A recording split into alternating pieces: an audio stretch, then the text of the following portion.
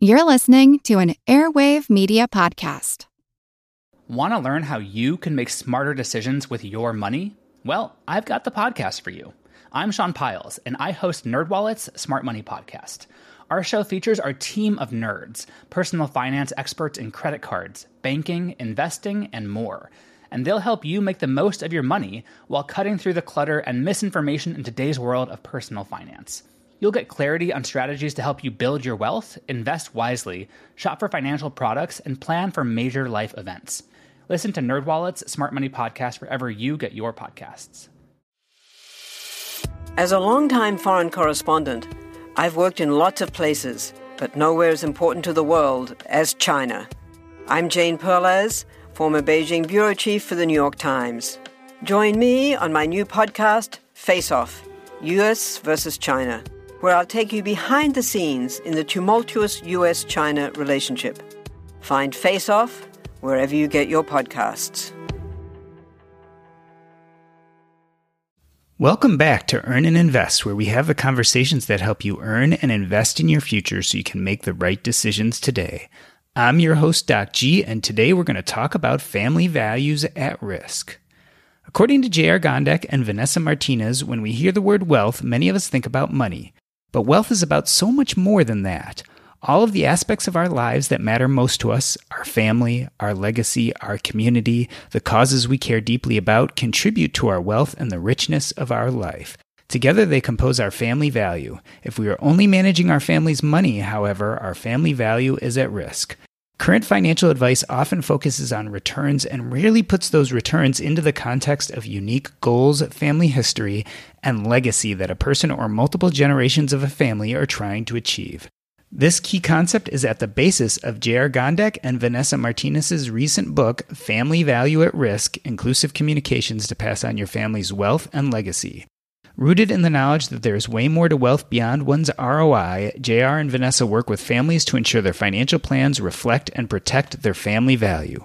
Furthermore, their strategy is not only holistic, it's also inclusive. They prioritize the perspectives and needs of all family members, including matriarchs, individuals who are often overlooked by more traditional advisors. As a result, they are able to help families maintain their overall wealth and their value for generations to come. J.R. Gondek grew up in rural Wisconsin. He attended Marquette University, where he received his Bachelor of Science degree in finance. He later obtained his MBA from Northwestern University's Kellogg School of Management. As a partner and managing director with the Lerner Group, J.R. works with families to promote intentional communication and drive collaboration between all generations. Vanessa Martinez was born and raised in Chicago. Shortly after graduating high school, Vanessa moved to Guatemala to complete her undergrad. Upon returning to Chicago, Vanessa completed her MBA from North Park University. As a partner and managing director of the Lerner Group, Vanessa's primary focus is guiding families through all aspects of their wealth. Hi, this is J.R. Gondek. This is Vanessa Martinez on the Earn and Invest podcast.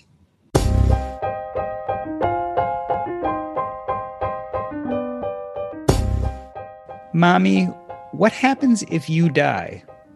It was a question that I asked my mother a few months after my father died unexpectedly when I was 8 years old. And just like any other 8-year-old, I was worried about my future. What would happen if not only my dad, but my mom died too? Where would I live? Who would I live with? What would I live on? There were questions that my mother was so full of grief still, she hadn't had the time to ask herself. And it was the beginning of her estate planning journey, a journey that proved to be very important for our family. And so I'd ask you the same question. What about your family? Are you ignoring the worst case scenario? Are you putting your family values as well as financial well-being at risk? J.R. Gondek and Vanessa Martinez are partners and managing directors at the Lerner Group, a wealth management firm dedicated to enhancing all areas of a client's financial life. They work with families to find solutions to complex problems, deepen relations between generations, and create lasting legacies. Their book is Family Values at Risk: Inclusive Communication to Pass on Your Family's Wealth and Legacy. J.R. and Vanessa, welcome to the show. Thank you for having us. Vanessa, let me start with you. Why did you name the book and process FVR, Family Value at Risk? Why not Family Wealth at Risk? Mainly because too many people believe that wealth ties specifically to dollars. So value is perception. So if we are able to relay that to people and explain that wealth is more than just money, I felt using that word was something that we both agreed was an easier way to explain it than tying it to wealth and always having to go that back and forth of it's not money, it's not just money. Well, let me push you on that idea. So if wealth is not just money, what else is it? That's where values comes in. So it's kind of tying it back to your story. We believe as parents that sometimes it's just on our mind, but don't realize how grown up the brains of our children are in reflecting on things that we do as parents. So if I'm a parent that mainly focuses on dollars every single day, I believe that that's the value and that's the legacy I'm passing on to my children. And even though finance is important, we believe that having your whole estate, the morals, the beliefs that you have, if you don't have that intentional conversation with your children, they're never going to learn it. There's a need to have these conversations, and that is the premise of the book. I want to come back to this idea of having these deeper multi-generational conversations. But JR, I noticed the book was subtitled Inclusive Communication to Pass on Your Family's Wealth and Legacy. Why did you guys use the term inclusive? That's important. I mean, it's something I grew up into the business where it was, my experience was man to man. It was a male advisor talking to typically the patriarch of the family, and it was to build up a lot of wealth and money. It was very successful. But then what happened is too many times we would see someone pass away in a family and the affairs were not in order. There wasn't inclusive of both spouses or the next generation. So it was important to us to continue to kind of push the industry forward. And we think inclusive, intentional communication really helps facilitate that. I've noticed that you use often in the book the terms matriarch and patriarch. And I think it gets to this idea of inclusivity, not of only just both gender roles, but the generational roles too. Well, not only that, but same with advisors, right? The more balance you have between a male, female advisor helping with the family, because we all think differently. And the more balanced that conversation is within the advisor, within a business and within a family, the higher level you solve for, and you get all the issues on the table to really transfer that family legacy onto the following generations. Vanessa, talk more about that idea. I mean, you suggest in the book that families should be advised by a team of advisors, including both a male and female. Why is that so important? It is going to be the perception of the person on the other side of the table. But we have seen through experience that in some cases, it could be a man on the other side of the table that prefers to talk to a woman, or vice versa, a woman who wants a man or a man who. So if you have both on the other side of the table, why not have both on our side of the table? And it doesn't necessarily tie to the gender, but more so the personality. My personality could be more driven towards, being in order, staying on track. And it could be the opposite, where the typical mentality is that a woman is more loving and more caring. And that could be JR in this case. But regardless, what we're trying to do is be able to give that complete sense of value to the families that we work with by having both of us and both of our personalities at that table for them. Let's talk more, JR, about this idea of family planning. When I started my personal finance journey, I started it in the Financial Independence Retire Early community, the FIRE community. And some people, at least in that community, kind of argued, well, each generation has to make it on their own. Is there something wrong with that kind of thinking?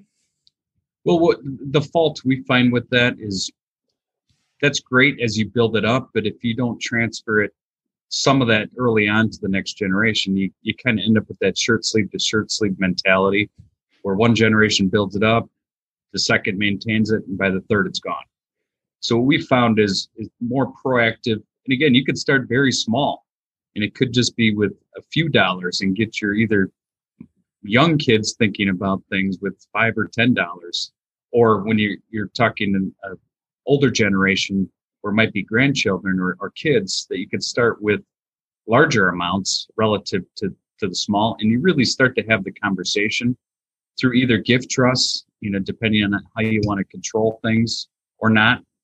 And we just find as you talk about that with smaller sums, by the time you get to the larger sums, they're much more prepared to avoid that shirt sleeve to shirt sleeve. Can you imagine being handed randomly $3 million when you're the age of 60, not knowing it existed, maybe in certain parts of your life struggling really hard? And because that lack of communication existed, you were never able to share with your parents that you needed it. And because of their lack of understanding that it was okay to share a little bit, that they didn't give it to you. They didn't talk to you about it. And now you're 60, you get $3 million. What do you do with it? You don't know. If you've never been taught the level of responsibility of having $3 million at a young age, it makes it so much more difficult to start at 60. JR, what Vanessa is talking about is this idea that we pass on more than just quote unquote wealth or money, but there's a cultural aspect to protecting family values, which maybe the traditional approach doesn't always acknowledge. Yeah, and there's other ways to think about too, because it isn't just about the money. It could be a charitable intent with the family and just helping to drive home that, sure, we're successful as a family, but you want to care about other causes or other humans that are out there or things like that. So, thinking about sort of the 3-bucket approach, 1 bucket to save, 1 bucket to spend, and 1 to give away. Simple things like that are very helpful, especially with younger children. I do that with my kids, and I think it's a good approach. So Vanessa, tell me why the family value at risk approach, how does that differ kind of from the traditional financial advising and estate planning that we see out there in the world today? The difference that we have slowly incorporated, and I say slowly just because it takes a few years to embrace it because of the old mentality of straight investments, is that we have an in-house estate planning / CPA on staff. That means if you have a quick question that you're going to ask me, I can run right over to his office, knock on his door real quick and be like, hey, this is what's going on. And because we understand your estate plan already, right? Because that's part of the flow. Then if you're going to buy a house, we'll let you know what our recommendation is on how to title it. If you're going to sell your business, we'll help you with pre-liquidity events that that need to happen ahead of time. I feel too many times we think that we have to control everything. So we'll have everyone in separate locations. And what we like to do is be the coordinator. So it doesn't necessarily mean that you have to use the person we have here, because honestly, he's here just for a review. He's here to help give that guidance for then you to go with your attorney, but we help with that coordination. Because can you imagine I tell you in the investment terminology, can you make sure you have long-term gains, but you have short-term this, and when you sold that property, you did your 1035 exchange, and you're going to tell me, okay, let me write everything down and talk to my CPA. And then when you sit down with your CPA, you read off the list, and he was like, well, you did this time, but you didn't last time, and there's 5 of those and 2 of these. And then you're like, oh man, Vanessa, now I'm coming back to you. He said, so all we're doing is having you be a middleman. We cut out the middleman. You can definitely listen in, because we believe you being more educated in this whole process makes it so much better. But we're here to help. And to help means that coordinator for you. That's the difference. And then on top of it is just overcoming decision-making paralysis is what we talk about. Because a lot of times you think about your estate plan or your financial plan, and it's overwhelming. You just want to put it off till tomorrow and keep pushing it out. And we just like to bring it down to whether it's a simple 1-page net worth statement or the 4 things you need to decide when putting a will together or a trust. Because then it really can simplify it and get you to making a decision as opposed to pushing it off. And we like to kind of build that into the process as well. We're going to talk about decisions such as will or trust in a moment, Vanessa, but it brings up this idea. It's really hard to get people to estate plan. And often we find that people have all these documents that they finally get prepared and never sign. It's this idea of the decision paralysis that they can't kind of make that last step that I imagine is very common, especially when you don't have all of your advisors working together. I think sharing stories like the one you shared with us, which I think is very important for those listening right now to really take that to heart, to know that kids do think these thoughts. That's why, as a parent, that decision paralysis exists. But when I hear stories like that, it just pushes me forward. And that's what we try to do with the families that we work with. Let me share a couple stories of circumstances that have happened when people don't take the time to just sign that document. You've already made the decisions. You've already signed the guardians for your children. Just sign the paper, because the wonderful part of estate planning is you can change it tomorrow. I think that's what people get scared of, that they're signing like this legal contract that it's like in gold and engraved. It's broken. No, that's not true. We can change it. We can change anything. Divorce happens, death happens, millions of things happen in life. Just be prepared today, and we'll look out into the future together. Now, JR, let me be a little bit of a naysayer. I hear this talk of sharing stories, et cetera, but I could see a client coming to you and saying, look, I want high returns and low fees. Why is that the wrong approach? Well, we talk about two concepts, the investment return and the wealth return. The investment return is what you're articulating. It's great to have a lot of money and make more on that. But if you're not focused on the overall wealth return, which is how it's titled, how it all fits together, you could cancel out a lot of those good results through taxes and poor planning. So it's a component of that, but it's educating. It took me a while personally to see that and embrace that, because that was how I was brought up in the industry. Let's maximize return and see where the portfolio, and our families have good guidance outside between their estate planning and CPAs. We need to just maximize return. But then when you see that the low-hanging fruit that's out there on the wealth return, it's so much greater than purely the investment return. So Vanessa, as I was reading Family Value at Risk, I noticed that you kind of separated three buckets. One is estate planning, the other is assets, and the last is legacy. Why did you feel like you had to separate things in such a way? Maybe because my brain makes that little sections and buckets, but I think taking piece by piece is easier to digest, not necessarily because they don't tie together, because that's the purpose of putting all three of them in the book, showing everyone that you can't have one without the other. Because if you do, the consequence is, oh, wait, turn the page, read the next chapter, finding out what happens here. And wait, last but not least, because of course, at least personally, the most important one to me is the legacy, right? Those values, that heart to heart that you have with your kids truly makes it worthwhile. All the sacrifices we do as parents, day in and day out, to build this life of, I don't want to just be about money. I want my kids to see that I'm helping other people. That's what makes me happy. When I come home and my daughter says, oh, today in school, we were talking about what I want to be when I grow up. And then I was like, oh, great. And what did you decide? And then she was like, I want to be like you, mommy. And I was like, it's wonderful. But I was like, but what do you want? And she was like, help families. That's what you say you do. You help families every day. And that's what I want her to know, right? I don't want her to think, oh, because you told them to buy this stock instead of that stock. That isn't what she should have in her mind. She should have in her mind knowing that I'm helping other families. And she does. I know I have to continue to, push that through year over year. It's not just one spur of the moment. And I feel too many families believe that. And we've had that conversation, exactly what you said, that the family will come down and they're like, yeah, my family knows. Honesty. That's key to my family. All of them know that. And I'm like, do they?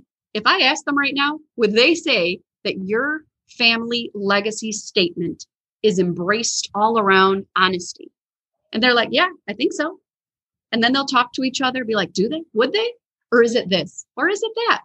I feel having that one statement that helps unite the family, one front, I feel that's beneficial. JR, I was going to talk a lot about estate planning and assets, but certainly as Vanessa brings up, is legacy the key that we miss in traditional planning? I mean, do families not incorporate enough legacy into their plans? It's a shame because so many times the stories are lost, right? You don't, we hear them all the time from our families. And the follow-up question is, have you shared these with your kids and grandkids? And many times what we find is the answer is no. And it's just a shame that it's not. So we think passing on that legacy just really builds the first two parts and solidifies that long term. Vanessa, it's one thing to talk about the matriarch and patriarch, which are often grandparents, and maybe even including the kids, the next generation. But do the grandchildren want to really be part of this conversation? And is it important to get even that third generation into the discussion? Yes, and yes. And this is a tool that we've shared with our families to be able to do so.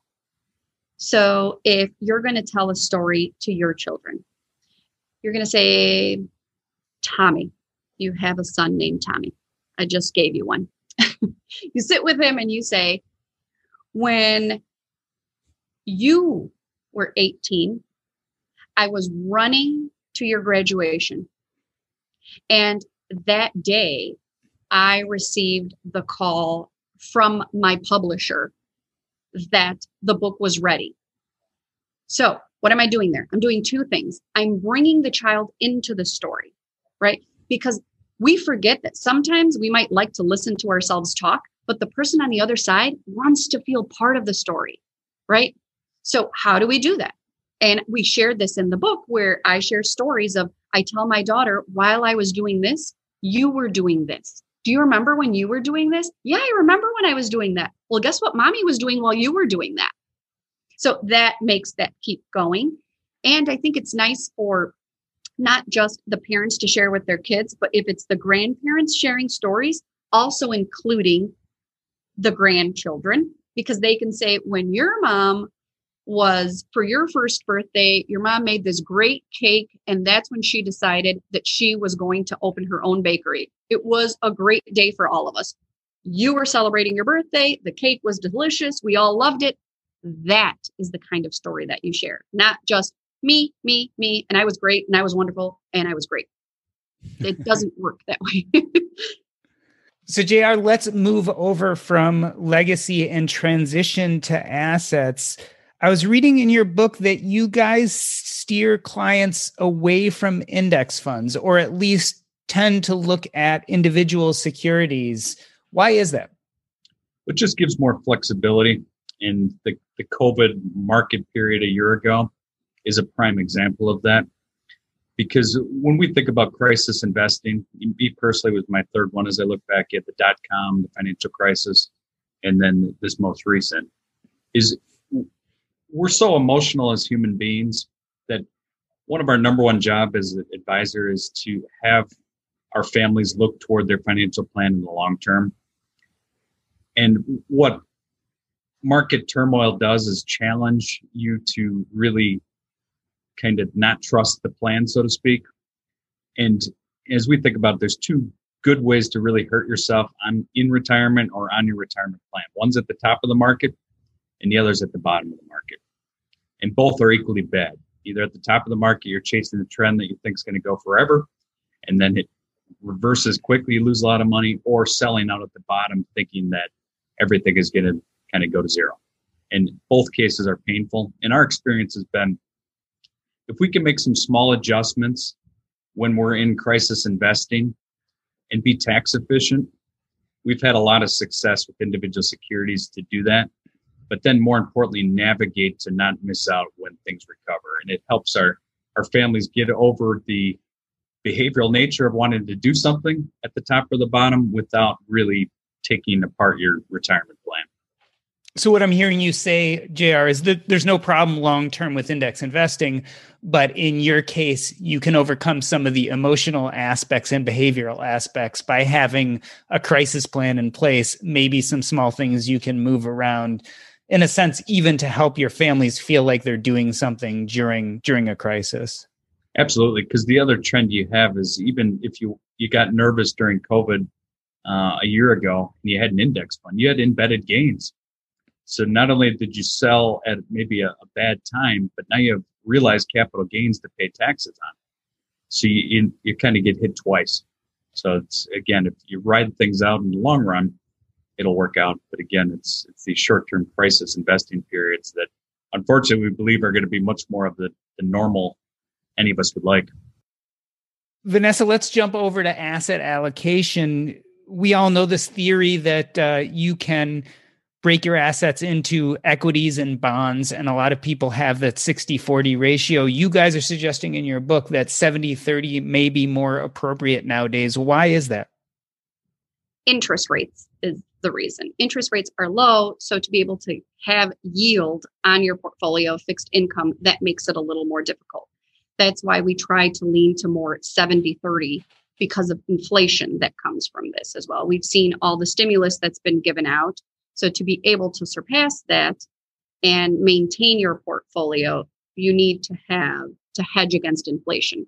That's why we lean a little more on equities.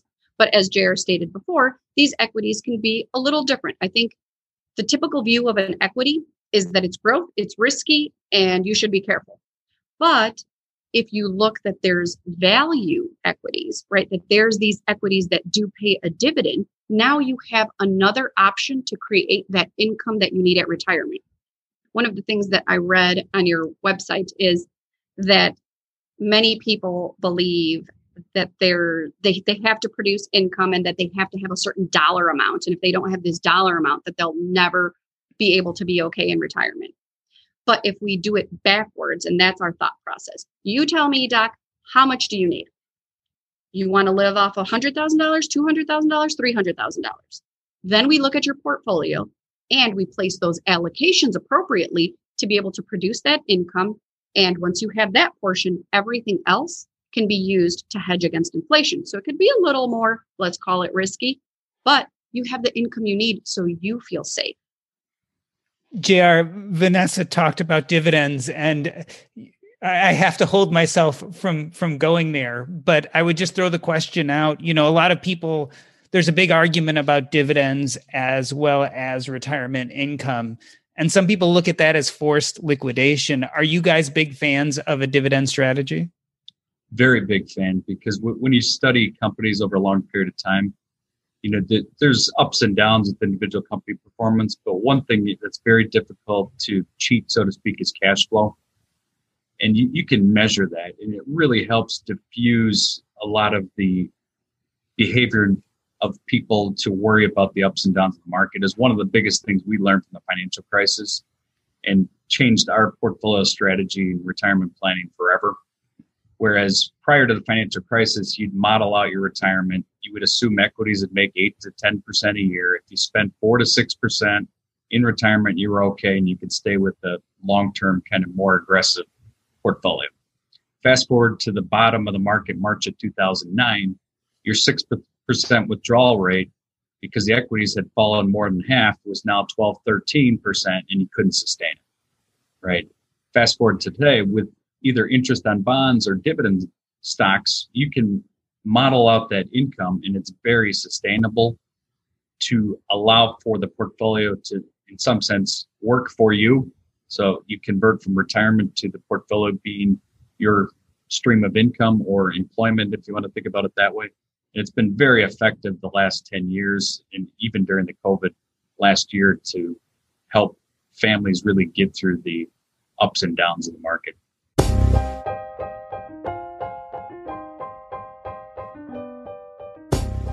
Let's take a quick break. JR Gondek and Vanessa Martinez are authors of the recent book, Family Value at Risk, Inclusive Communication to Pass on Your Family's Wealth and Legacy. I'm Doc G, and this is Earn and Invest. You know what? I love our meals from Factor. My son started getting them about a year ago when he needed a quick alternative to meals on the go. But where we've really enjoyed them is we've been remodeling our kitchen. That's right, we've had no access to our kitchen for the last few weeks. And some nights we just had no idea what to do for a meal. That is where Factor came in. We would just pop the meal in the microwave and 2 minutes later, we'd have a fantastic meal. You can do the exact same thing, and there's tons of variety. Choose from a weekly menu of 35 options, including Calorie Smart, Keto, Protein Plus, or Vegan and Veggie. Also discover more than 60 add-ons every week. These are chef-prepared meals, and let me tell you, they are delicious. No fuss, no mess. You just put it in the microwave, and 2 minutes later, you have a meal. This is tailored to your schedule. You can customize your weekly meals with the flexibility to get as much or as little as you need. Head to factormeals.com/earn50 and use your code earn50 to get 50% off your first box plus 20% off your next box. That's code earn50 at factormeals.com/earn50 to get 50% off your first box plus 20% off your next box while your subscription is active. You know, lately I've been thinking a lot about real estate, and one of my favorite places to go to learn is the Real Estate and Financial Independence podcast with Coach Carson. That's right, Chad Carson, also known as the Coach, has 2 types of episodes that get you up to speed on real estate and how you can use it towards financial independence. The first is one where he, as the expert, tells you all the tips and tricks about how to use this asset class. The second is where he has real-life examples, guests on proof of concept of how you can learn about real estate and cash flow monthly. I highly suggest taking a listen to The Coach. It's the Real Estate and Financial Independence podcast. Check them out at CoachCarson.com. Again, that's CoachCarson.com. Take a listen. You won't be sorry.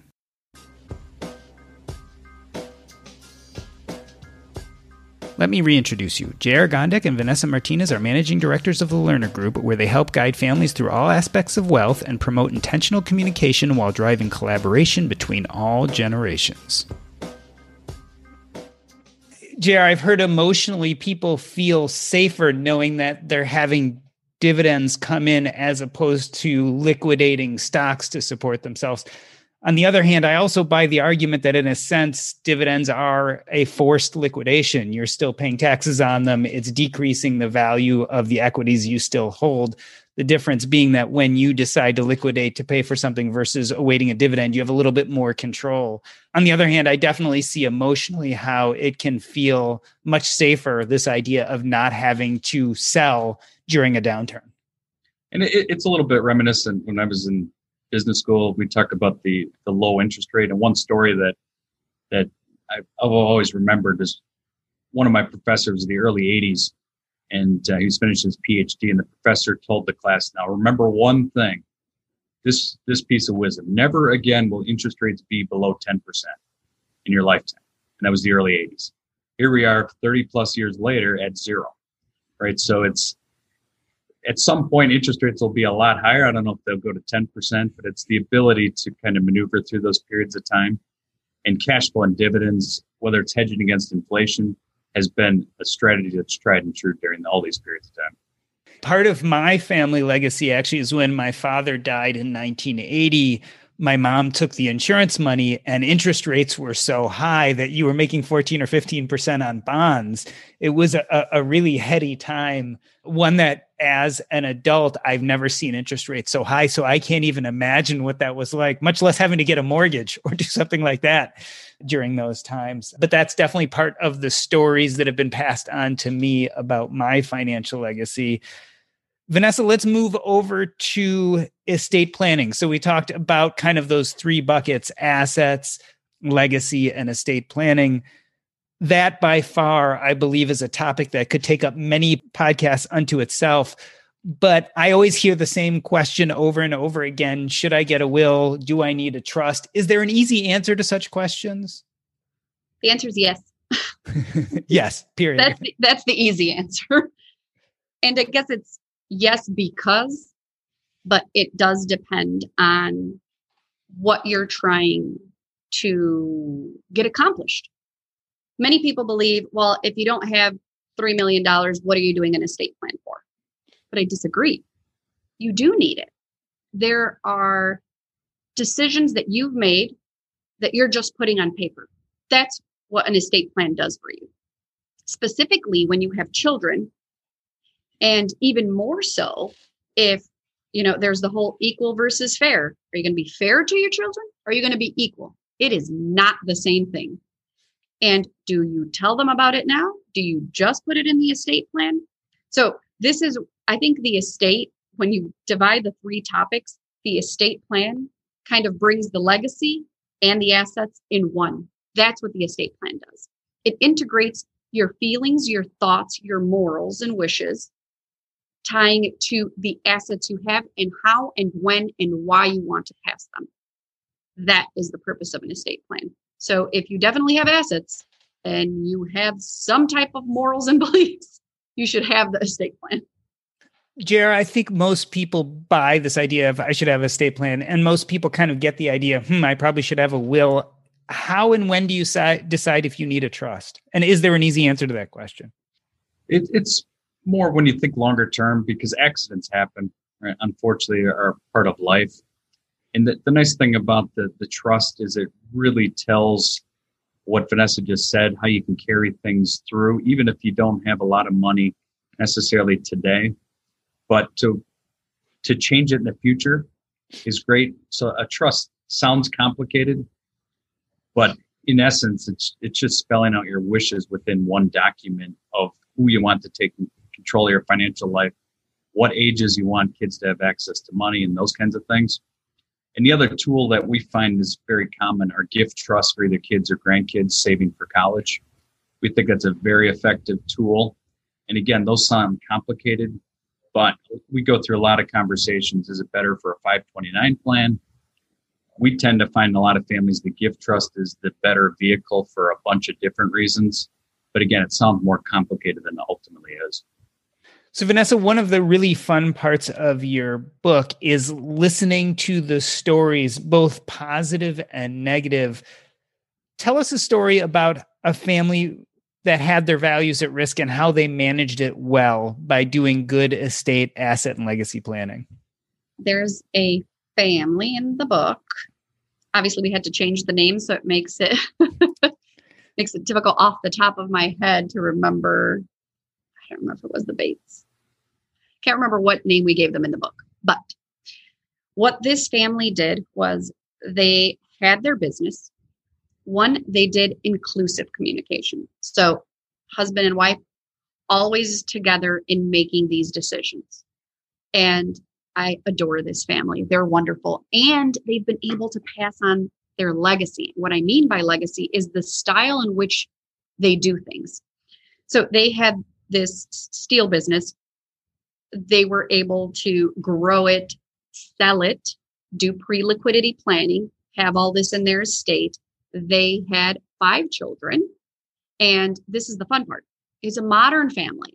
So it's 3 his, 2 hers, right? So now there's a different dynamic here. And this is why estate planning does help as well, because it doesn't leave a wishy-washy feeling on, do you give more to those? Do you give more to those? Do you divide by 5 or do you divide in 2 and then do 3/4, 2/4? So it just really makes you sit down and have the conversation. But one of their pieces, because they are a modern family, is that inclusive approach to his, hers, and their children.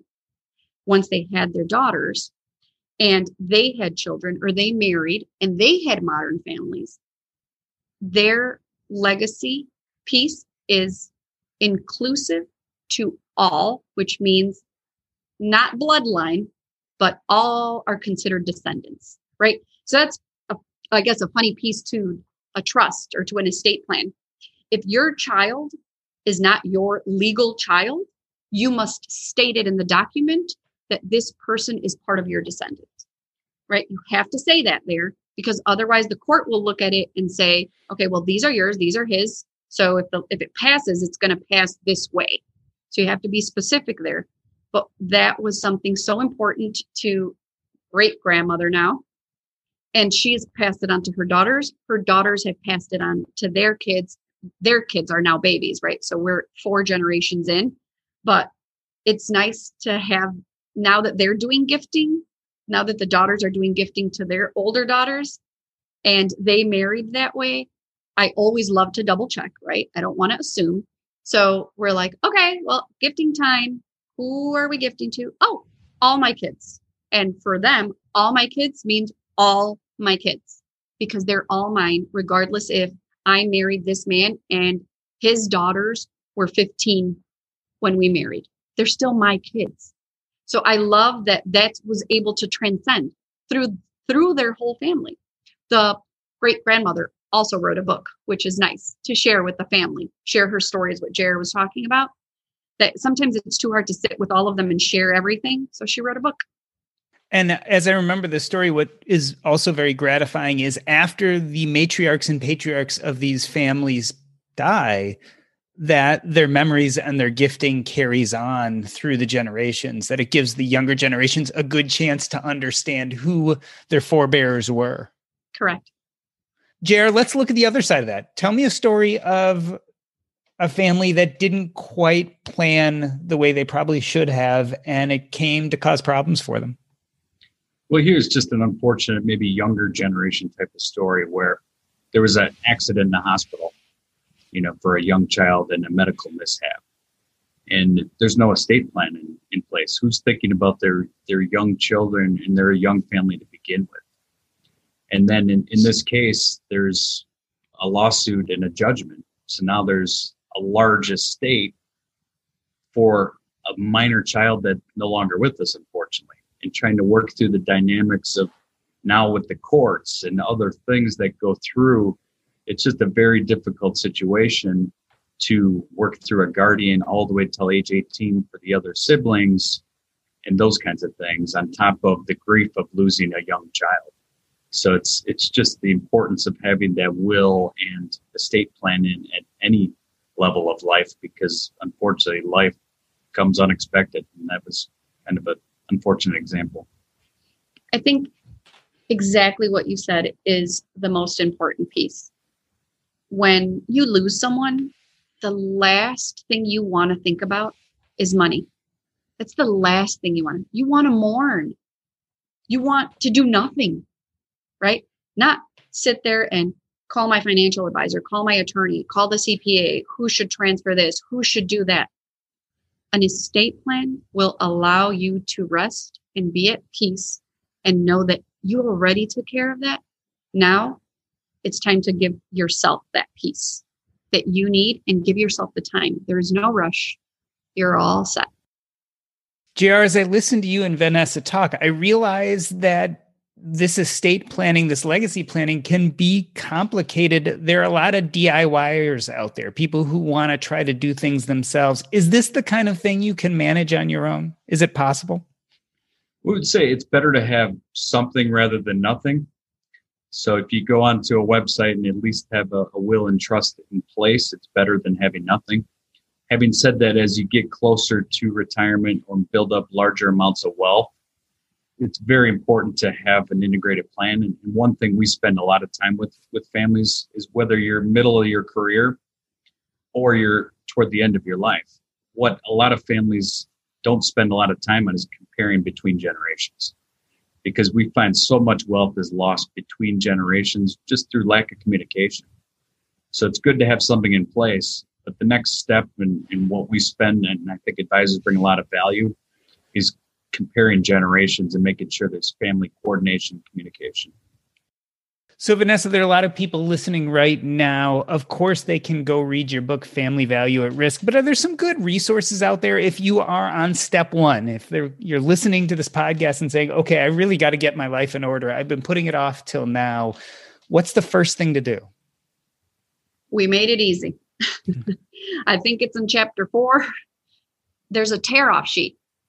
So that was what we thought would be a dynamic tool to have in the book. It's not just read through the whole book while you're sipping on a pina colada.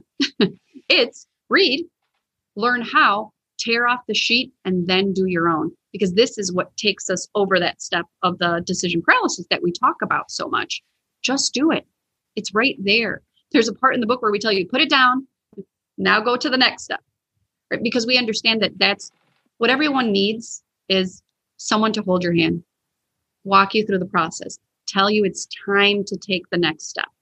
So that is what I'm hoping everyone who's listening will do. Know where you are today and maybe start with that net worth statement. Just jot down those items. It's a snapshot in time. But believe me, when you take a look at that, you probably will be off by a few digits. But having it in front of you is perfect. So that way you know what you need to do next. So JR, Vanessa's talking about calculating your net worth. You put some examples in the book in a tear-off sheet to help people understand how to do that. Other first steps, JR, especially if you're listening to this right now, you've not done any of the work. How do you jump in per se? Well, if you definitely have minor children, the will is critically important, just given what we talked about. And then just understand those simple things as to whom you might want to take over from a financial perspective and from who's going to raise your children long-term perspective. And just have those few items that kind of get you on track to get those wills done, which is very important with minor children. Another piece that I know we're kind of harping on those who haven't made any decisions, but I also want to talk to those that are listening that are thinking right now, I already did it. I'm perfectly fine. I'm here to tell you it's time to review it, because changes have happened. If you drafted this trust 10 years ago, believe me, take a quick read, or I would say have a professional take a quick read, and I'm sure you'll be able to find something in there that needs some kind of adjustment. I'll share a quick story, which is also in the book, and it's similar to yours, Doc. I had my estate plan in order, right? That's what I do for a living. I have to make sure everything's in order. I get on the airplane and I decided to do a family trip. And I mean full-blown family, mother, father, both sisters, husbands, kids. What did I do? Mistake number one. The whole family's on the same airplane. I'll never do that again. Learned my lesson. Turbulence. Horrible turbulence, right? At this point, I'm talking about turbulence where people are crying on the flight. Lots of people. I was that person. I'm just sharing the truth. It was me. I was crying because I'm so nervous. And then I'm holding my kids and we're praying. And what I learned from that was you don't only need a plan. You need to revisit that plan and have a plan, let's call it B or C. In your estate plan, it'll always say, this is my trustee. And if this person's not okay, then I have this trustee. And this is how everything flows down. It goes down a generation, right? If your trust was built, I want to say at least 20 years ago, the way they were drafted, they had an end. And by an end meant kind of next of kin. But then they didn't know where they went after that. The assumption was that it went from parents to kids, from kids to grandkids. And I'm sure everyone will outlive it. No, that's not true. Because if you have one child and that one child had no kids, where does your estate go? So after I got off the airplane and came home, I was like, I need plan C, because everybody on that plane was everyone that was going to inherit everything. There was no one left. I made them get on one plane. So plan C, please. Everyone who's out there listening, you might have plan A and plan B. Let's think of plan C. I love this idea and this visual, Vanessa, of you sitting on the airplane with turbulence, because I think it's a great metaphor for what happens in our lives. Just like in my introduction, we never expected my dad to die, but he did. And there is always going to be unexpected turbulence in our lives. We always worry about our wealth being at risk. But I think it's more than that. As you guys talk about, it's your family value as a whole at risk. It is your estate and your legacy. And I think if we fail to think about it, we certainly can suffer some of those consequences. So I wanted to thank you guys for being on the show. Vanessa, why don't you tell us what's up next in your life? And then JR can tell us where we can find you on the internet if we want to know more. What's next? I think right now with the business, continue to be able to shape the team to have these same beliefs that JR and I have, to make sure our legacy continues, to be able to help families with their legacy and making sure that that continues. And JR, where can we find you if we want to know more? And certainly, where can we buy your book, Family Value at Risk, Inclusive Communication to Pass On Your Family's Wealth and Legacy? You can find us on our website, Hightower Advisors, under the Learner Group. Vanessa and I are both on LinkedIn, so you can follow or track us through LinkedIn. And then we're also on Twitter and Instagram as well. Our book's available on Amazon.com. This has been the Earn and Invest podcast. On behalf of myself, Doc G, I'd like to thank Vanessa Martinez and JR Gondek. That's a wrap. Before we get to the community segment, I just wanted to remind you that if you are enjoying the podcast, listening every Monday and Thursday, and want to continue the conversation, the best place to do that is in our Facebook group. Go to earnandinvest.com/Facebook. There you will be able to discuss similar topics to what you hear on the podcast. We talk about personal finance, what's going on in the news, you name it, we talk about it there. It is a great place to find community. Again, that's earnandinvest.com/Facebook.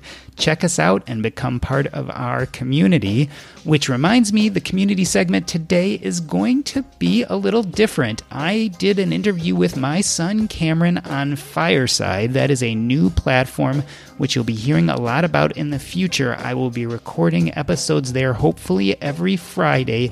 It's like live radio with an audience.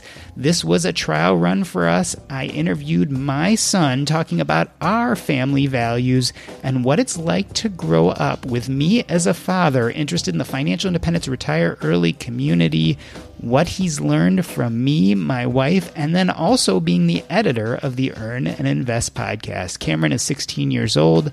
I hope you enjoy it. He has a lot of important things to say about money and growing up.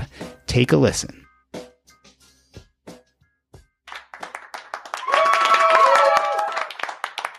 Hey, everybody. Welcome to our first live fireside episode of the Earn and Invest podcast. We have the conversations that help you earn and invest in your future so you can make the right decisions today. We're planning on having live fireside chats every Friday at 10 a.m. Central. That's 10 a.m. CST, with our first one starting next week. I'm your host, Doc G, and this morning we're going to talk about the secret financial lives of teenagers.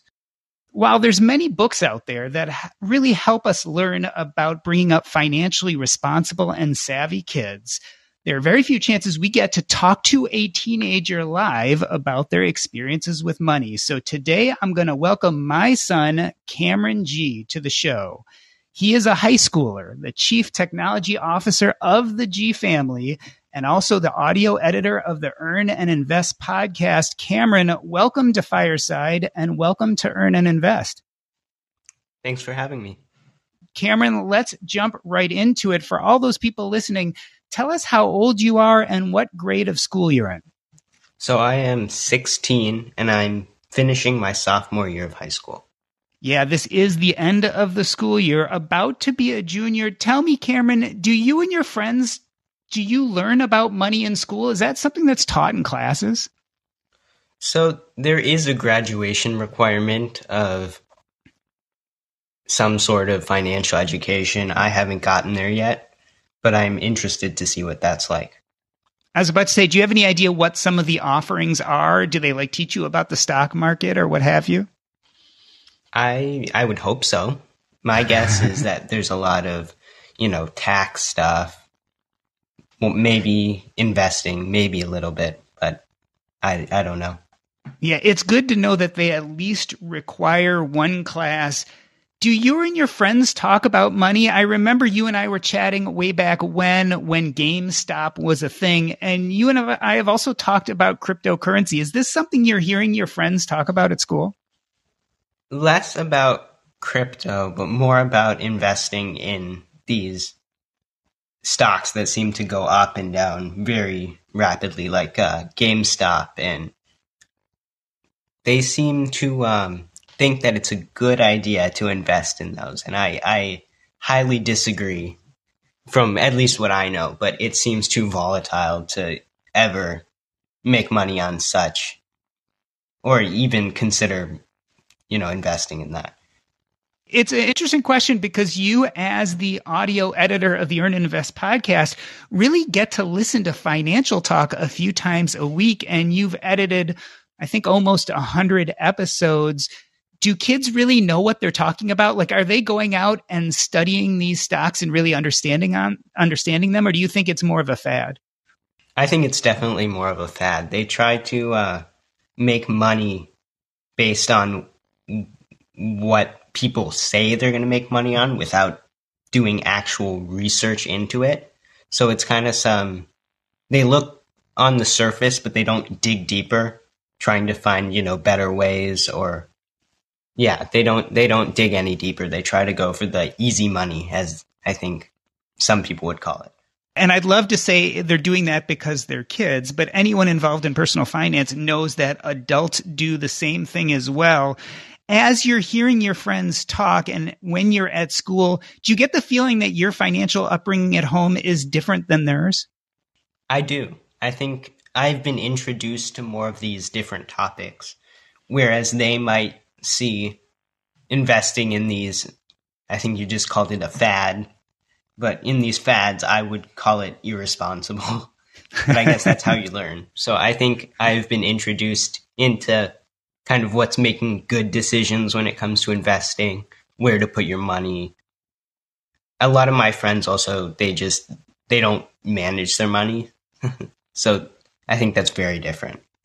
Yeah, when you're talking about fads, we're really talking about this idea of speculation versus investment. Certainly, hopefully, what you've been learning by editing the Earn and Invest podcast is we are big fans of investment and not necessarily huge fans of speculation, although I think it has a place in any asset allocation. You come at this with a little foreknowledge. Tell me, do you feel like we talk about money a lot at home? Kind of. It's never like talking about budgeting or... And maybe you do that when you're not around me, but I think there's a lot of talk to me about how to manage my money, but not actually how you do it. We've had conversations about how to manage my money, but I don't think we dig any deeper than that usually. Yeah, it's an interesting question, and I've done a lot of thinking about this too as a parent. I think the 3 ways to teach children about money. One is didactic teaching, where you sit them down and you give them lectures about money. And I would bet you would say, Cameron, that we probably don't do a lot of that at home. Correct. I think another way is through modeling, which is that kids get to see what their parents do, and then eventually they copy them later in life, which is exactly what I did with my own parents. My own parents were business owners and real estate entrepreneurs. So I became the same, not because they necessarily taught me about that, but because I saw them do it. And then the last is experiential learning, which is allowing children to have the chance to experiment and either succeed or fail. Talk to me about modeling. Do you feel like we as parents include you in some of our financial decisions, or do you get to see how we operate out there in the world, whether it's in business or real estate or what have you? I definitely see you guys demonstrate all these skills. I mean, you manage a bunch of condos, so I'll go with you to those. I'll see how that works. That, and you just let me, I think your whole system for letting me manage my own money. So I kind of copy what you do, or at least I try to. I want to talk in a moment about the system for which you manage money. We do an interesting thing with allowances. We're going to talk about those in a moment. But tell me, what do you think you glean more from? Do you think it would be better if we sat down and taught you, for instance, about real estate? Or do you think you get more from watching us do these real estate transactions and going with us to the closings and meeting the new tenants? I think I learn more from watching you guys do it, but I also tend to learn by myself. So I'll do my own research into stuff on YouTube or the internet, and I'll try to go deeper. But I think you guys do a really good job showing me, the basics that I should know by now. And do you feel that impetus to go out and learn more? It sounds like self-study is big for you. Yeah, I definitely feel like it's very important for me to go out and learn some of this stuff by myself and try to get some of the bigger ideas, try to get ready for when I have to budget myself and manage my own money at a much larger scale. Let's talk more about managing your own money. We have a funny way of doing an allowance here in the G household. Tell us, or tell the listeners, what do we do with your allowance and how it plays out through the year? Yeah, so I get around, I think it's $10 a week, but it's all given up front every year. So that's $520 a week. And I'm supposed to budget that for all my expenses. So that's any junk food I want, that's clothes, shoes, anything that I want that's not, regular food or any necessity. And tell us a little bit about what you've learned with these budgeting experiences. I remember an episode where you dropped your phone into a river and lost it and then had to decide if you had enough budget or not to buy a new one. Yeah, so there's definitely times that I've wanted something that it didn't make sense for me to buy it. So I think I've learned what I really need versus what I want. I think as I get older, and I have a job now, so I can kind of dip more into that and get the stuff that I also want. But through this, I've kind of learned exactly what I need. I know how often I'll need it, and I really don't. I try not to buy clothes and such just for like fun. I try to lengthen the lifespan of my clothes as long as possible. Do you feel like we're kind of a frugal household? I'm getting this feeling that people listening would say, boy, you guys tend to stretch your dollar. I think you guys definitely do. I think I'm very different, but I think you guys definitely are very frugal. Tell me about that. How are you different? You are not a spendthrift. I definitely buy a lot more than you guys do. I tend to spend my money on computers, iPads, anything new that comes out in the electronics world, which is very different because you guys will keep the same stuff for years. Yeah, there's really two ideas behind saving money, right? One is that you make tons of money, and the other is frugality. We, as your parents, I think we do spend money, but certainly we do like to save and make our things go far. It sounds to me as you grow up and you're looking at how you want to manage your money, you're really going to concentrate more on the making money side since you like to spend it. Yeah, I would definitely agree with that. And you tend to like to buy things like electronics and toys, et cetera, stuff that neither your mom or I necessarily have a huge interest in. Yeah, but I also tend to kind of budget that out. I tend to I buy cheaper versions of other stuff that I can save a little money on so that the stuff that I want so that the things I want, I can spend more money on because I don't really care about other stuff as much. So I kind of try to find the cheapest way I can buy other stuff that are still good quality so that I have more money and I can still save. You mentioned earlier that you were making some money. Tell us about your history of money making. How have you made money in the past and what do you make currently? So in the past, I have worked for my neighbors. I still do a little bit of that. I used to mow their lawn, shovel their snow and such. Now I edit this podcast and that's a couple hours a week, but I've got it streamlined. So I make $60 a week for a couple hours of work. And you've kind of had a side hustle of buying and selling and fixing up electronics. Yeah. It's really fun. I don't know if it's made me a ton of money. There have been times where it has, but I would think that I've maybe made slightly more money than breaking even on that one. Now, you are 16. You're going to be going into junior year next year. Have you started thinking about college and specifically how college is going to be paid for? I have. So I'm lucky enough that I think you guys will definitely help me with that. But I also realize that I'm going to have to figure out a way to pay for all my other expenses like food and stuff like that. So my goal is to get a job. And we've even talked about this idea of you getting a job in high school. And you said, Dad, none of my friends are getting jobs. Tell me about your feelings about working. I mean, for instance, you're 16, you could go out and get a job in a restaurant or get a job like that never has seemed to be of interest to you. It's always kind of scared me to do those kind of jobs. And maybe it would be different if I got one.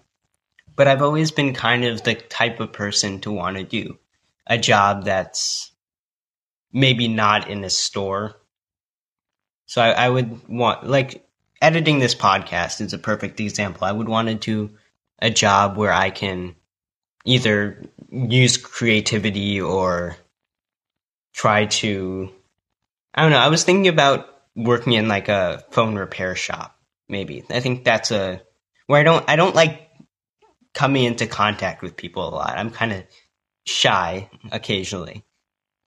Do you think that's a generational thing? Like, do you think the people you go to school with are going to come out into the work world and feel the same way, where they're much more interested in virtual work, or at least work that's not as much face-to-face? I definitely think people are moving to want to do less of that. I think our generation, or at least my generation, really likes online stuff. I have a lot of friends that like online school. I tend to disagree usually, but this is one of the times where I agree with the idea that coming face-to-face is worse than being online or in the back of a store. So let's talk about kind of future career for you. Have you thought much about what you want to do for a living? And I guess first and foremost, can you parse out, do you plan on being an employee or would you rather be an entrepreneur? I'd rather be an entrepreneur. I assume that at some point, for at least, some time, I'm going to have to work for someone. But the field I'm looking at going into is some sort of electrical engineering. So I'd like to, get into college, a good college, and become an engineer. And eventually, do you think you would be inventing things? I know you have a profound interest in electronics, phones, iPads, computers. Do you think you would actually be creating hardware at some point? I would like to. I like more hardware than software, so I'm hoping at some point I can create some hardware. A lot of people, especially when I was growing up, we really looked at what we were going to do for a living as a means to meeting our financial goals. You're 16 now, but at some point, obviously, you're going to go to college and become an adult. What do you think your financial goals are going to be? I think my biggest goal is just to get out of college and work whatever makes me the most money so I can save as much as possible the first couple of years I'm out of college. And so after that, my goal is to, kind of figure out or find some nonprofit, some technology nonprofit that I can work for. And just, I want to join that sort of thing in the end. So let me reintroduce you for people who are just joining us. I am Doc G, the host of the Earn and Invest podcast. I am interviewing my son, Cameron G. He is our Chief Technology Officer of the G household. He is a high schooler and he edits my podcast, Earn and Invest. And we are talking about the secret financial lives of teenagers. Cameron, you just mentioned that you probably want to take a job right when you get out of college or when you finish graduate school, what have you, where you make a lot of money. It's an interesting statement because I know, for instance, when I came out of college and went to medical school, I wanted to be a doctor. It really, for me, was more of a passion play than a money play. Being a doctor obviously makes money, but it was something I was very passionate about. Do you think you'll be passionate about that first job, or are you really looking for a moneymaker? I think if possible, I'd like to be passionate about it, but I also want it to be a moneymaker because I'd like to do whatever I'm passionate about later and try to then enjoy that as much as possible. Where did you come up with that philosophy? For people who don't know, I'm Doc G, and I am part of the Financial Independence Retire Early community. I was a physician who pretty much made my wealth at the beginning of my career and then realized that I didn't have to be a physician anymore as I got more and more burned out through working. Cameron, did watching my trajectory at work kind of give you this philosophy about kind of making the money up front so that you could do what you want? I definitely think you heavily contributed to that idea. because I see you doing a lot of stuff that you really like doing now. So that's my goal, to be able to, by the time I'm your age, be able to do basically whatever I feel like doing. Yeah, hopefully before you're my age, because I'm getting kind of old there. So I mentioned I'm part of that FIRE community. Tell me what you think about financial independence, retire early. I think it's cool. I definitely agree with a lot of things that are said. I would like to retire early, and my idea of retiring is kind of quitting a high-paying job and instead working at some low-paying nonprofit. So I definitely think it's really cool. So I'm using that as a guide. Let's see how it goes. I haven't yet entered very far. Tell me, have you ever heard other people talking about the FIRE movement? I believe you follow certain people on YouTube, but is it something you hear about at school? Do you ever hear other kids talking about that? I definitely do not. I don't think I've once heard it at school. On YouTube, though, I watch people on YouTube like Graham Stephan. So do you think kids your age think about this kind of stuff? I mean, again, you've been exposed to it, I think, at an early age through our family. But what do you think other teenagers think? Do you think they consider these kind of things or are worried about what they're going to do when they grow up? I don't. I think a lot of kids are taught that you save up for something and you save all your money for it, and then you immediately, instead of saving any of it, you immediately buy after you've saved up whatever you're saving up for, instead of actually saving any money. And then this process kind of goes in circles. But the problem with that is you're just going to keep going in circles. You're never actually going to save any money. So it's just going to be a constant struggle to stay on top of things. Yeah, the so-called hedonic treadmill, right? The more you spend, the more things you buy, the more you want, so to speak. Has knowledge of this stuff curbed your enthusiasm for buying things at all? I mean, one thing about the FIRE movement that you see is there really is a lot of concentration on spending wisely. Brad Baird of the Choose FI podcast calls it being a valuist. Have your spending habits curved? Not really. I mean, I definitely save money now, so I'm trying to do it responsibly if that's possible. So I put aside money to save, and I've been trying to invest more. So my hope is that I can still spend less and save more, but still buy stuff. How do you decide how much to save? Like, do you have a percentage or amount, or do you just kind of save when you feel like it? I kind of save when I feel like it. I try to have like end goals for the year, how much money I want to have.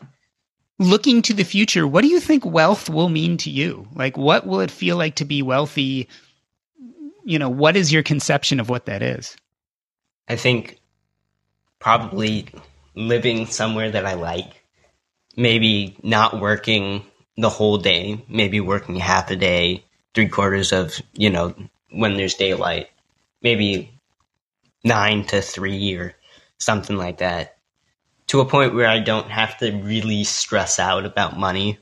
I think that's the ultimate goal for a lot of people, not stressing out about money. So I would definitely agree with that one. So your conception of wealth has very little to do with actually a net worth or a cash value. Yeah, I don't think that's important if you can do what you want.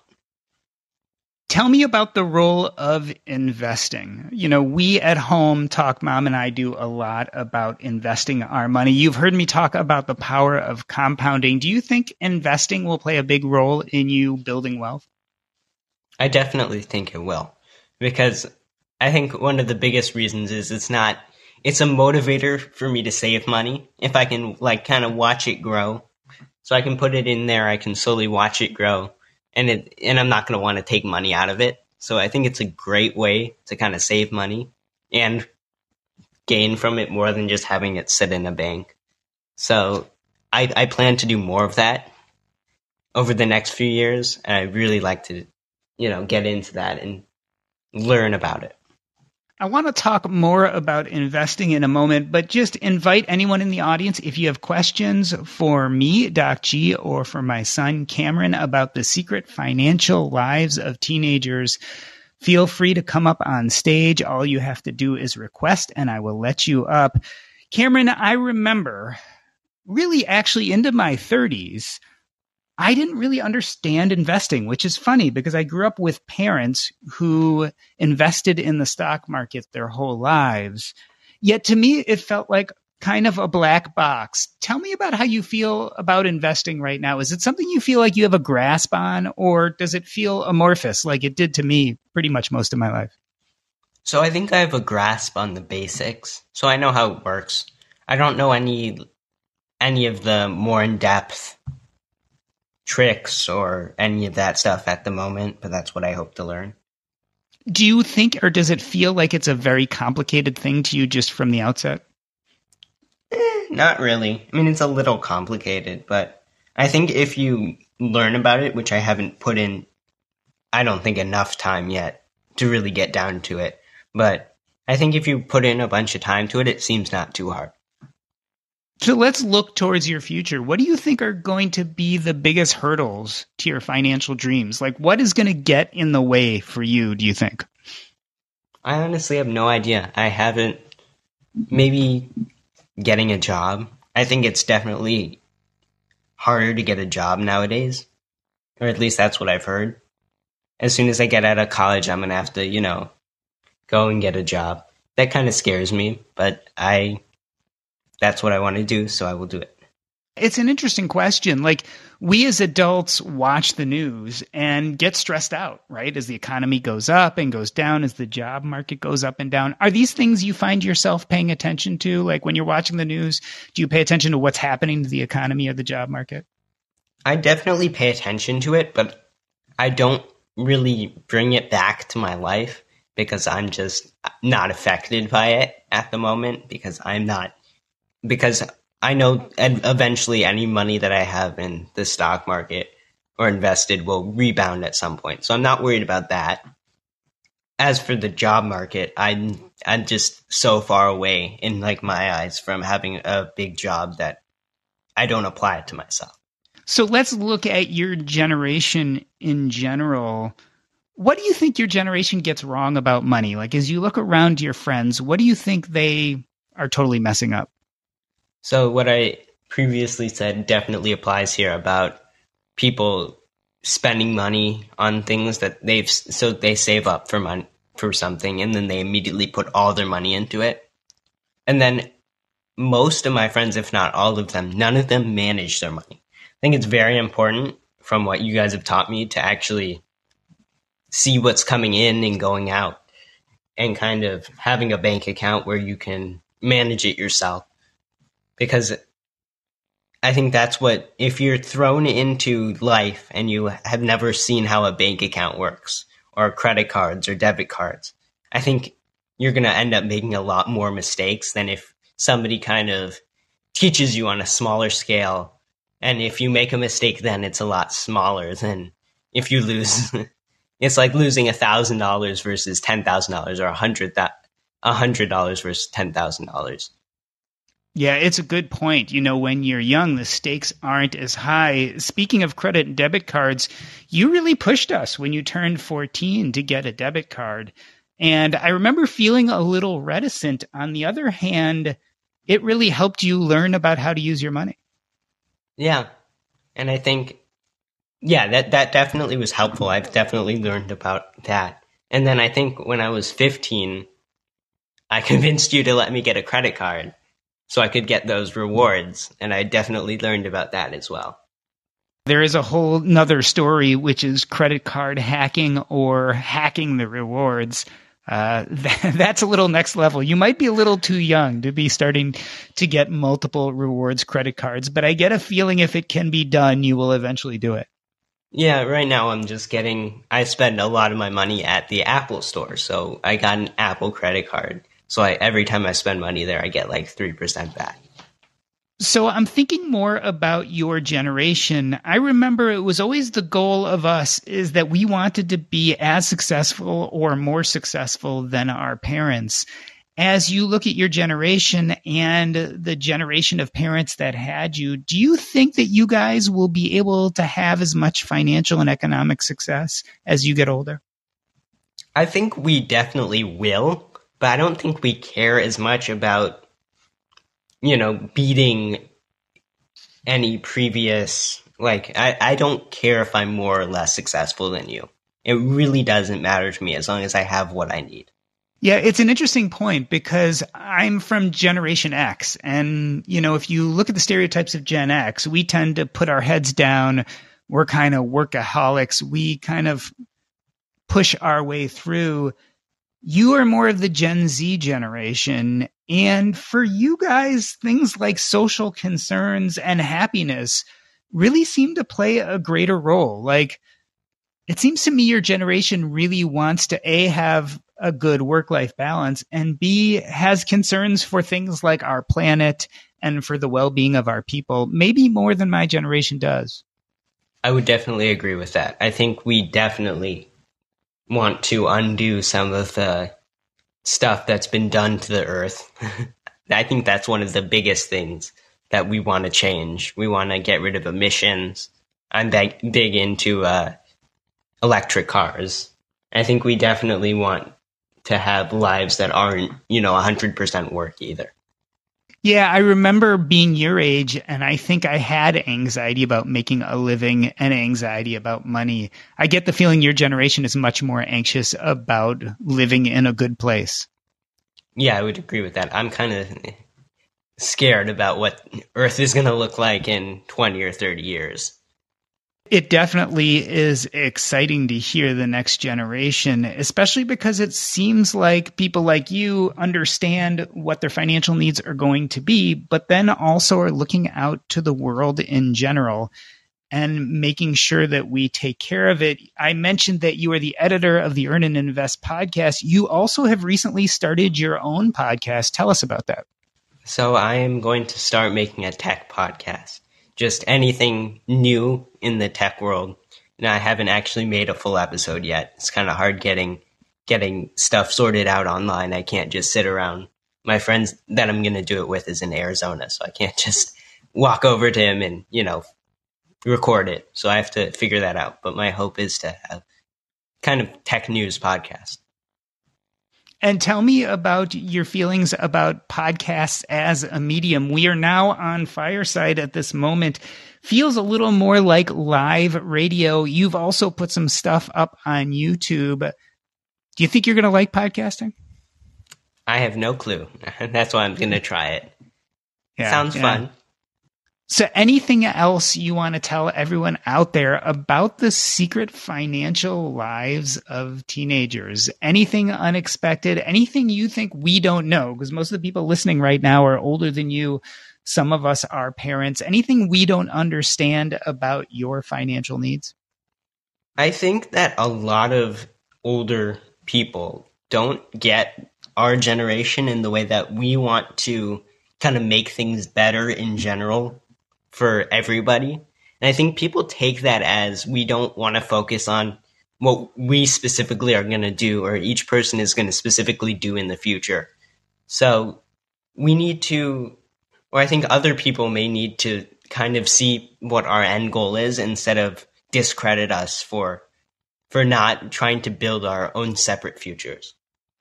I've definitely heard people say about the younger generations that they don't want to work as hard or they're not as driven. On the other hand, I've had the pleasure of knowing a lot of young people, and there seems to be a lot of drive there. Like, you don't hit me as a non-driven person, even though you talk about these greater societal needs. Yeah, I think we're more driven instead of to like jobs. I think we're more driven to problems, like human rights problems, earth problems, instead of our own personal problems. Well, Cameron, I wanted to thank you for being here on Fireside with me, for having this live conversation, as well as being on the Earn and Invest podcast.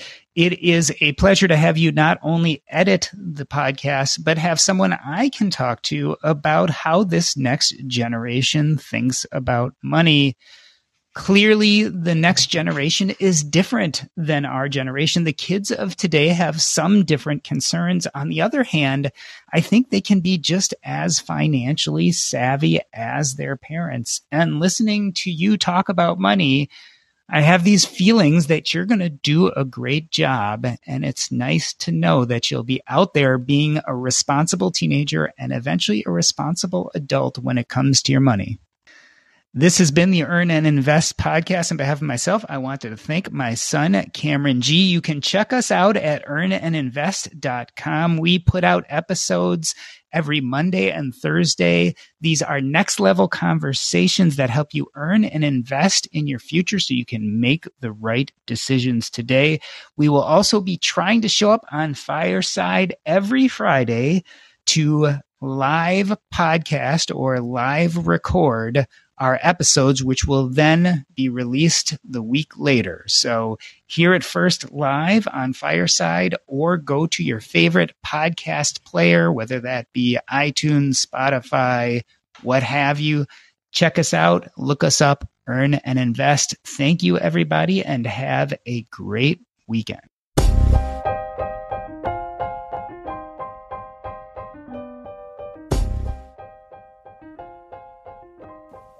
Cool.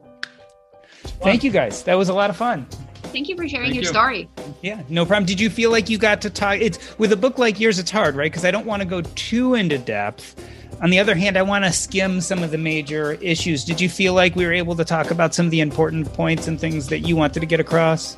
And it was the same challenge with writing it too, because you don't want to get too in detail because you don't want to turn off, but you want to go high level enough. So I think it was a good conversation.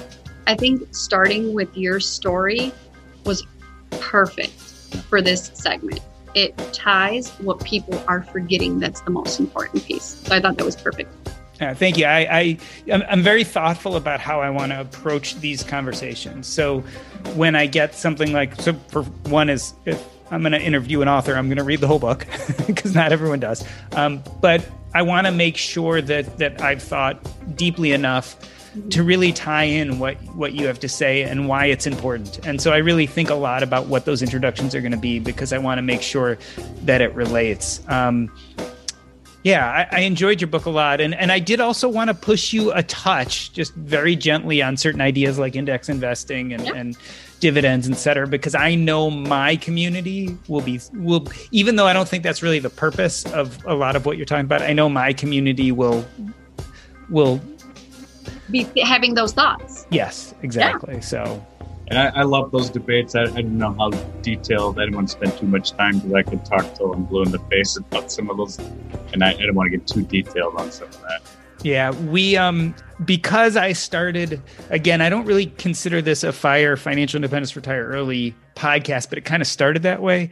So you have a lot of people who love to dive into the weeds of dividends versus not dividends, right? I mean, how you could, discuss that for forever, or index funds versus not index funds, or even financial advisors versus no financial advisors. Yep. I certainly have fallen over time on the camp of you need a decent amount of help to really do this right. And obviously that's financial advisors and lawyers and CPAs. And I've definitely changed over time in my thoughts on that when I've realized how incredibly complex things can be.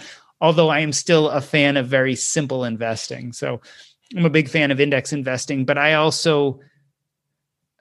completely understand your approach of index versus single stocks because I do think the majority of people have trouble stomaching the ups and downs. And so I think that my understanding from what I read and from what you said is really you have kind of the safety valve approach. And I think that helps people emotionally manage kind of the ups and downs. Yeah, we're a little bit unique. We manage everything in-house, so it gives us the flexibility to get in and out and not time the market per se. Yeah. We're doing this across the board.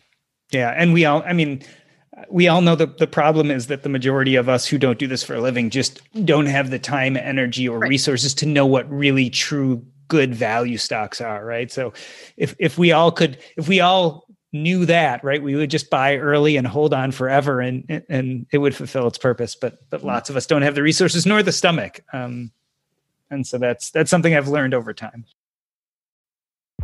Tech moves fast. So keep pace with the Daily Crunch podcast from TechCrunch.